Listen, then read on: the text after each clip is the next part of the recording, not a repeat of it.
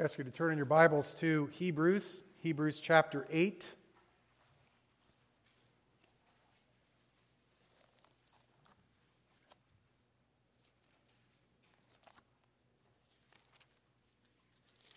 Our focus this evening is on the first 6 verses of chapter 8.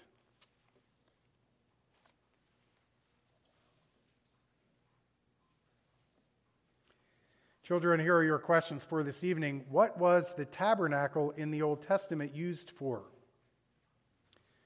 2, why don't we need a tabernacle, priests, and sacrifices anymore? And 3, when Jesus rose from the dead, where did he go?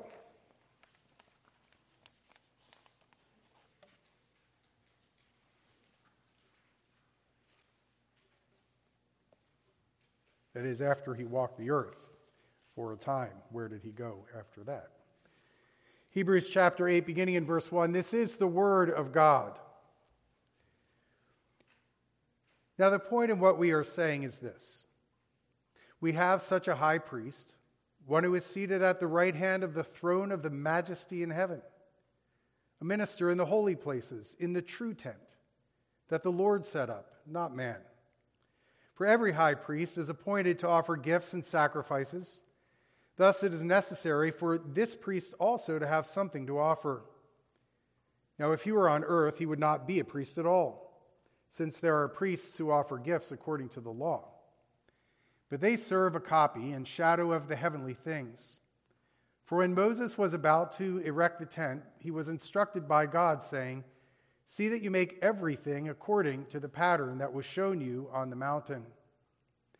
But as it is, Christ has obtained a ministry that is as much more excellent than the old as the covenant he mediates is better, since it is enacted on better promises. And we'll end our reading there for this evening. There ends the reading of God's word. Let's pray together. Almighty God, we do thank you for your word, and we thank you for the instruction and the insight that you give to us from Genesis all the way to Revelation. Lord, your word is truth. We thank you for these words that we know were breathed out by you for our benefit. Lord, we pray that we would heed them and hear you. So minister to us, we pray, as we've read your word now through the preaching of your word. Send your Holy Spirit in a special way. We come to you in our Savior, Jesus' name. Amen.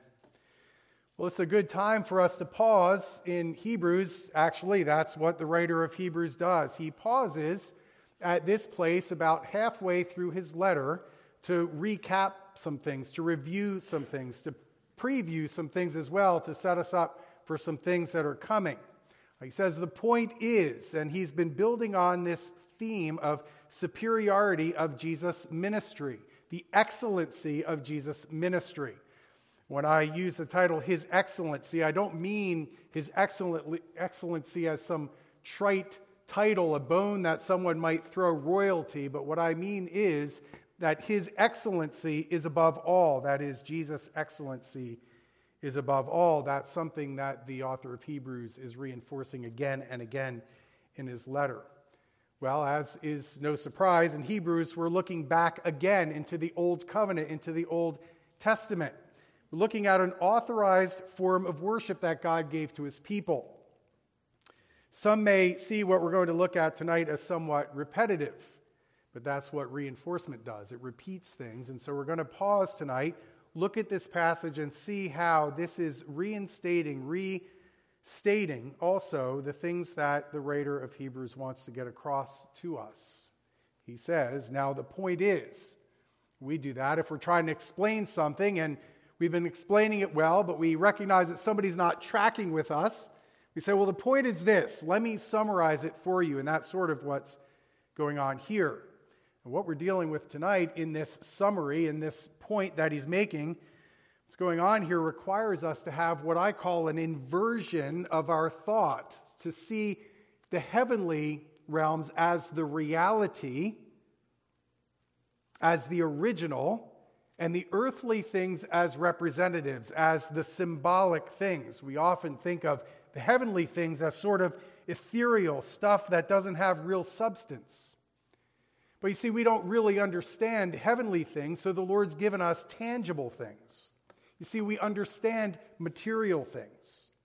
And so he's given us, in the Old Testament, especially when it comes to worship, visual things and tangible things. We might say sensual things that you can taste and touch and smell. But these things were always meant to point us to heaven. I think the commentator Hendrickson said it well when he says, "We receive the mental picture of the heavenly original casting a shadow on earth. But this shadow has form and substance." See, we need real substance in order to cast a shadow. In order to cast a shadow, you need something that's of substance. And in this case, the shadow comes down from heaven. And yet the shadows themselves, the types, have substance too. They're earthly things. They're touchable things. 3 things in particular are highlighted here: the priesthood, the tabernacle, and the offerings. And remember, they're all authorized by God. All authorized by God. First of all, by review, the priesthood. The priesthood, that office, that position of mediators between God and his people, with the duties of teaching and of praying for the people and of making sacrifices on behalf of the people. All the priests did that. Most importantly, the high priest was in that position. And then you have the tabernacle, this structure designed to represent entering into the presence of God. We dealt with that before in more detail, that it represents going into that real presence of God, most precisely the Holy of Holies. And the author points out that when Moses was given these plans, he was given them by God. We might say that they were written in stone. Plans for the tabernacle were written in stone and very, very precise. He had to follow them. The builders all had to follow them with precision. And that was this mobile tabernacle, this place of worship that they could move around. And eventually, literally, it would be set in stone in the temple. Again, according to God's precise plans, precise dimensions. And again, it was representative with the heart of it, the heart of hearts of it, the Holy of Holies. And you'll remember that veil separating everything else from that most holy place, that Holy of Holies. That veil had woven into it cherubim to remind the people that they had been cut off from the garden with the flaming cherubim protecting Eden from sinners re-entering. So much symbolism in the tabernacle. Yom Kippur, the Day of Atonement, was one of the most important days. I want you to turn back in your Bibles to Leviticus chapter 16. Leviticus chapter 16. And we may have looked at this before. We'll look at it again, and I'll just read through it. But I want you to observe the priest, what he's doing, and the structure that he's entering, and the sacrifices that he makes on this high holy day, known as Yom Kippur, or the Day of Atonement. The Lord spoke to Moses after the death of the 2 sons of Aaron when they drew near before the Lord and died. And the Lord said to Moses, "Tell Aaron your brother not to come at any time into the holy place inside the veil before the mercy seat that is on the ark, so that he may not die. For I will appear in the cloud over the mercy seat. But in this way Aaron shall come into the holy place with a bull from the herd for a sin offering and a ram for a burnt offering. He shall put on the holy linen coat and shall have the linen undergarments on his body, and he shall tie the linen sash around his waist and wear the linen turban. These are the holy garments. He shall bathe his body in water and put them on. And he shall take from the congregation of the people of Israel 2 male goats for a sin offering, 1 ram for a burnt offering. Aaron shall offer the bull as a sin offering for himself and shall make atonement for himself and for his house. Then he shall take the 2 goats and set them before the Lord at the entrance of the tent of meeting. And Aaron shall cast lots over the 2 goats, 1 lot for the Lord and the other lot for Azazel. And Aaron shall present the goat on which the lot fell for the Lord and use it as a sin offering. But the goat on which the lot fell for Azazel shall be presented alive before the Lord to make atonement over it, that it may be sent away into the wilderness to Azazel. Aaron shall present the bull as a sin offering for himself and shall make atonement for himself and for his house. He shall kill the bull in sin offering for himself And he shall take a censer full of coals of fire from the altar before the Lord, and 2 handfuls of sweet incense beaten small, and he shall bring it inside the veil, and put the incense on the fire before the Lord, that the cloud of the incense may cover the mercy seat that is over the testimony, so that he does not die. And we'll just end there for tonight. You have the whole scene of this Day of Atonement, and all the sacrifices, and all the blood, and all the preparation, and those 2 goats, the one sacrifice, and that scapegoat that's sent out into the wilderness. So you have this vivid picture, this very clear picture of what had to go on in the temple and what went on once a year to make atonement for all the people. And atonement had to be made for the priest himself. So all those offerings, those necessary cleansings, repetitive year after year. It's so important for us to remember that those things were ordained by God. That was legitimate worship for the old covenant people. But again, they weren't to be permanent things. They were always to point ahead. And as we've discovered already, they point ahead to Christ. And so the author tells us about the substance, the real things, you might say, behind these symbolic things. It was all to point to something greater. So you ask yourself, what has more value, a copy or a real thing? Of course, you would say the real thing has much more value than a copy. Think of some of the things that we think about. Think of blueprints for a house. The blueprint's just paper. Might have a great design, but unless you have the house, it's not very exciting. Think about things like people who like toy trains, train tracks. They probably like real trains. That's why they have them. How much more powerful and impressive are real trains than toy trains? Think about things like travel brochures. You look at them and it looks very good. And you can fantasize and you can imagine what it would be like to be in some exotic place, but it's going to pale in comparison to being out having fun in the sun in the real place. You get the idea. Couldn't help but think of this one very local illustration. You probably, or you may know, or you may not know the name Kathie Lee Gifford. She's a television personality. She visited Holland one time. And when she was in Holland, she reported back to her TV people, and she was very proud of the fact that she had gotten a pair of wooden shoes, which was cool. But she was visiting here, and she went to Evergreen Commons. Some of you are members of Evergreen Commons.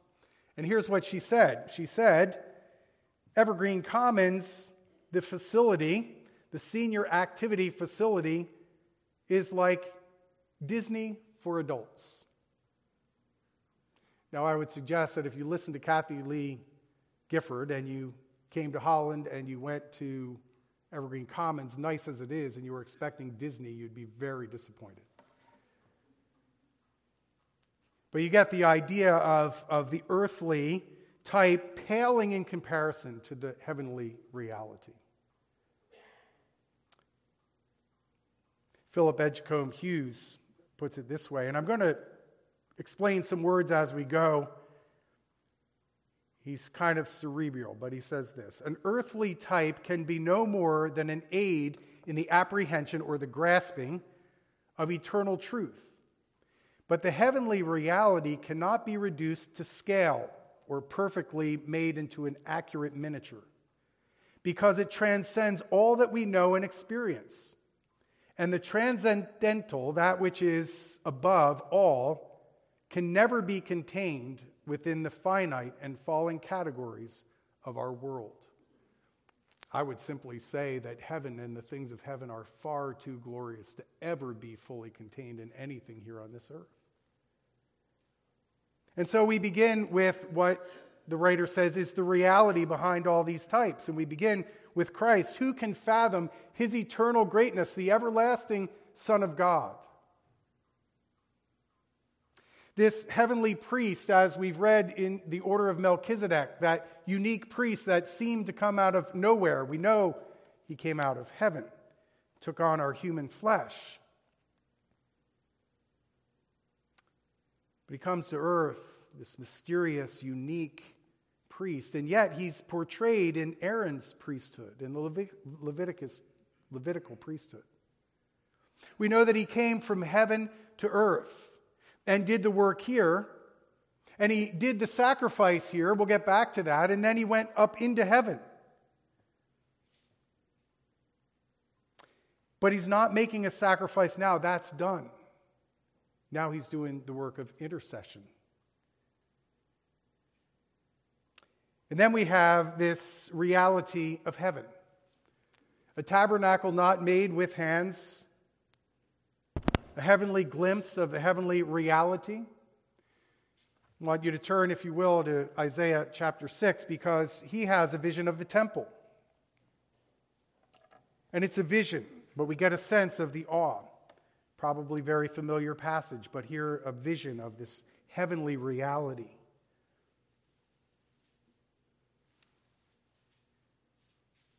As you know, he begins this section. In the year that King Uzziah died, I saw the Lord sitting upon a throne, high and lifted up, and the train of his robe filled the temple. Above him stood the seraphim. Each had 6 wings. With 2 he covered his face, and with 2 he covered his feet, and with 2 he flew. And one called to another, Holy, holy, holy is the Lord of hosts. The whole earth is full of his glory. And the foundations of the threshold shook at the voice of him who called. And the house was filled with smoke. And I said, Woe is me, for I am lost. For I am a man of unclean lips, and I dwell in the midst of a people of unclean lips, for my eyes have seen the King, the Lord of hosts. What an awesome sight of this heavenly temple, and yet still it's just imagery. The reality is so much more magnificent, so much more beautiful. And that which was on the earth is just representative of that great heavenly reality. Again, that tabernacle and the temple in history, man-made and mobile, but heaven, the reality. Where creatures behold the glory of God, where angels behold the glory of God, where the saints who have gone before us behold the glory of God. Heaven is indeed real, but it's not the product of imagination. It's not based on a dream. It's not based on an after-death experience or speculation.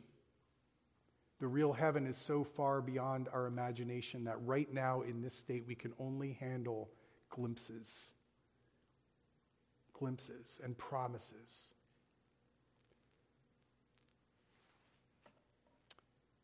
That heaven, the original, the real, was never meant to be measured. Never meant to be measured. I say this because I heard something that I'd never heard before.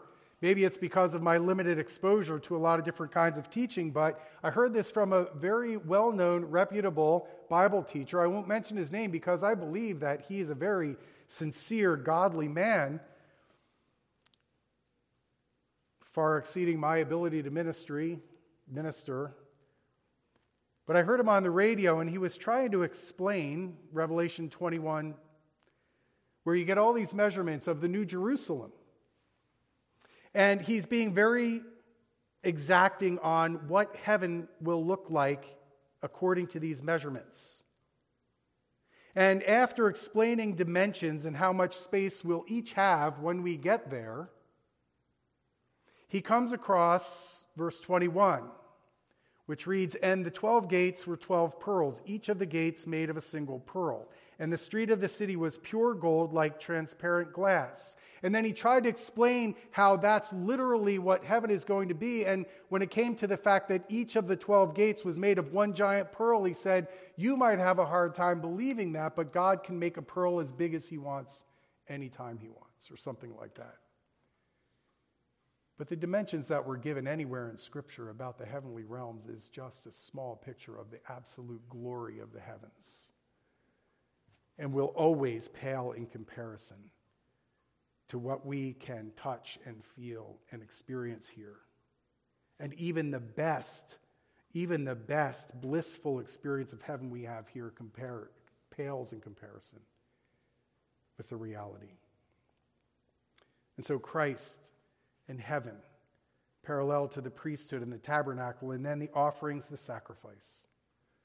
Psalm 40, Hebrews 10, speak of one who brings himself as a sacrifice. What does Christ have to offer? A priest needs to bring something to offer. He can't go into the Holy of Holies. He simply can't.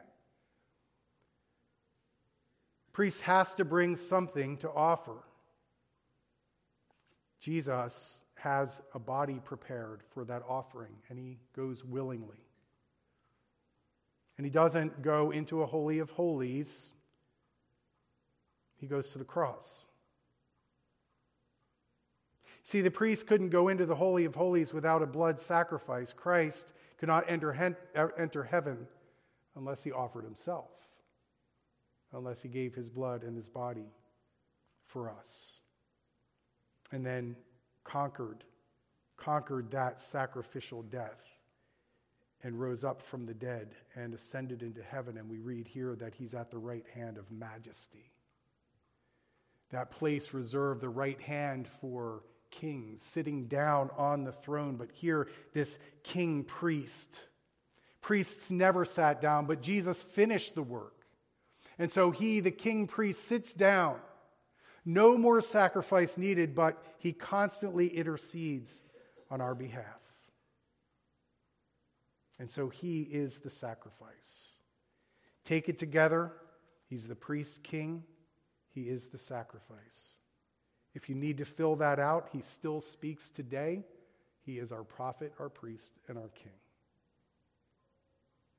Well, this is Christ's excellent ministry. Excellent meaning it far exceeds anything this earth ever could contain, really. He's our reigning mediator, permanent seating as our priest king. The sacrifice is complete, and now he's interceding on our behalf. The thing that always amazes me about that is he's praying for multitudes upon multitudes, and he's praying for you, very specifically, and for me. That's amazing how amazing our high priest is. The new covenant, we'll spend time in that, Lord willing, next time, but we have a better and more permanent covenant where we worship in spirit and in truth as the priesthood of believers. And it's all based on better promises. God's promises are always good, but the better promises are fulfilled because Messiah has come. A permanent dwelling place has been established, won by the perfect sacrifice, not repeated, but done once and for all. And so even the good and wonderful things we have in Christ as a part of his church, blessing upon blessing in the kingdom now, still don't quite measure up to what's in store. It may seem repetitive again, and that's what reinforcement does, repeats. So the point is this. Don't look back on the old covenant ways. That might not be a temptation for us. It was a real temptation for these original readers. They had come out of generations after generations of Jewish believers. And they were being tempted to go back into the old ways. That might not be a temptation for us, but what we do need to know is that we can never rely ultimately on anything earthly, anything man-made. Our trust is in the God of heaven. And when we look back for our redemption, we look back to the cross. That's where we look. And we look up to Christ, who is seated at the right hand of glory. And we look ahead to the day when he comes and reigns in his fullness. And anything on this side of glory is going to pale in comparison to that. I want to read for us a hymn to close us called Hail Thou Once Despised Jesus. I'm sure that we've sung it. I know that we've sung it. It's by a man named John Bakewell, written in 1757. We'll close with this and then I'll pray. I'm going to read the whole thing because I think he captures the point here. He captures this summary. Hail thou once despised Jesus. Hail thou Galilean King. Thou didst suffer to release us. Thou didst free salvation bring. Hail thou agonizing Savior, bearer of our sin and shame. By thy merits we find favor. Life is given through thy name. Paschal Lamb, by God appointed, all our sins were on thee laid. By almighty love anointed, thou hast full atonement made. All thy people are forgiven through the virtue of thy blood. Opened is the gate of heaven, peace is made twixt man and God. Jesus, hail, enthroned in glory, there forever to abide. All the heavenly hosts adore thee, seated at thy Father's side. There for sinners thou art pleading, there thou dost our place prepare, ever for us interceding, till in glory we appear. Worship, honor, power, and blessing thou art worthy to receive. Loudest praises without ceasing, meet it is for us to give. Help, ye bright angelic spirits, bring your sweetest, noblest lays. Help to sing our Savior's merits. Help to chant Emmanuel's praise. Let's pray. O Lord our God, we do chant your praise. Lord, you have secured salvation for us. Lord, we do thank you for the richness of the Old Covenant. We thank you for the profound things that we learn in the history of redemption from the very beginning down to the days of Christ. We pray that we would truly appreciate the mighty works of you, our great God, that we can be witnesses to through your living word. We thank you even for all the details of the sacrifices that were simply representative of something far greater.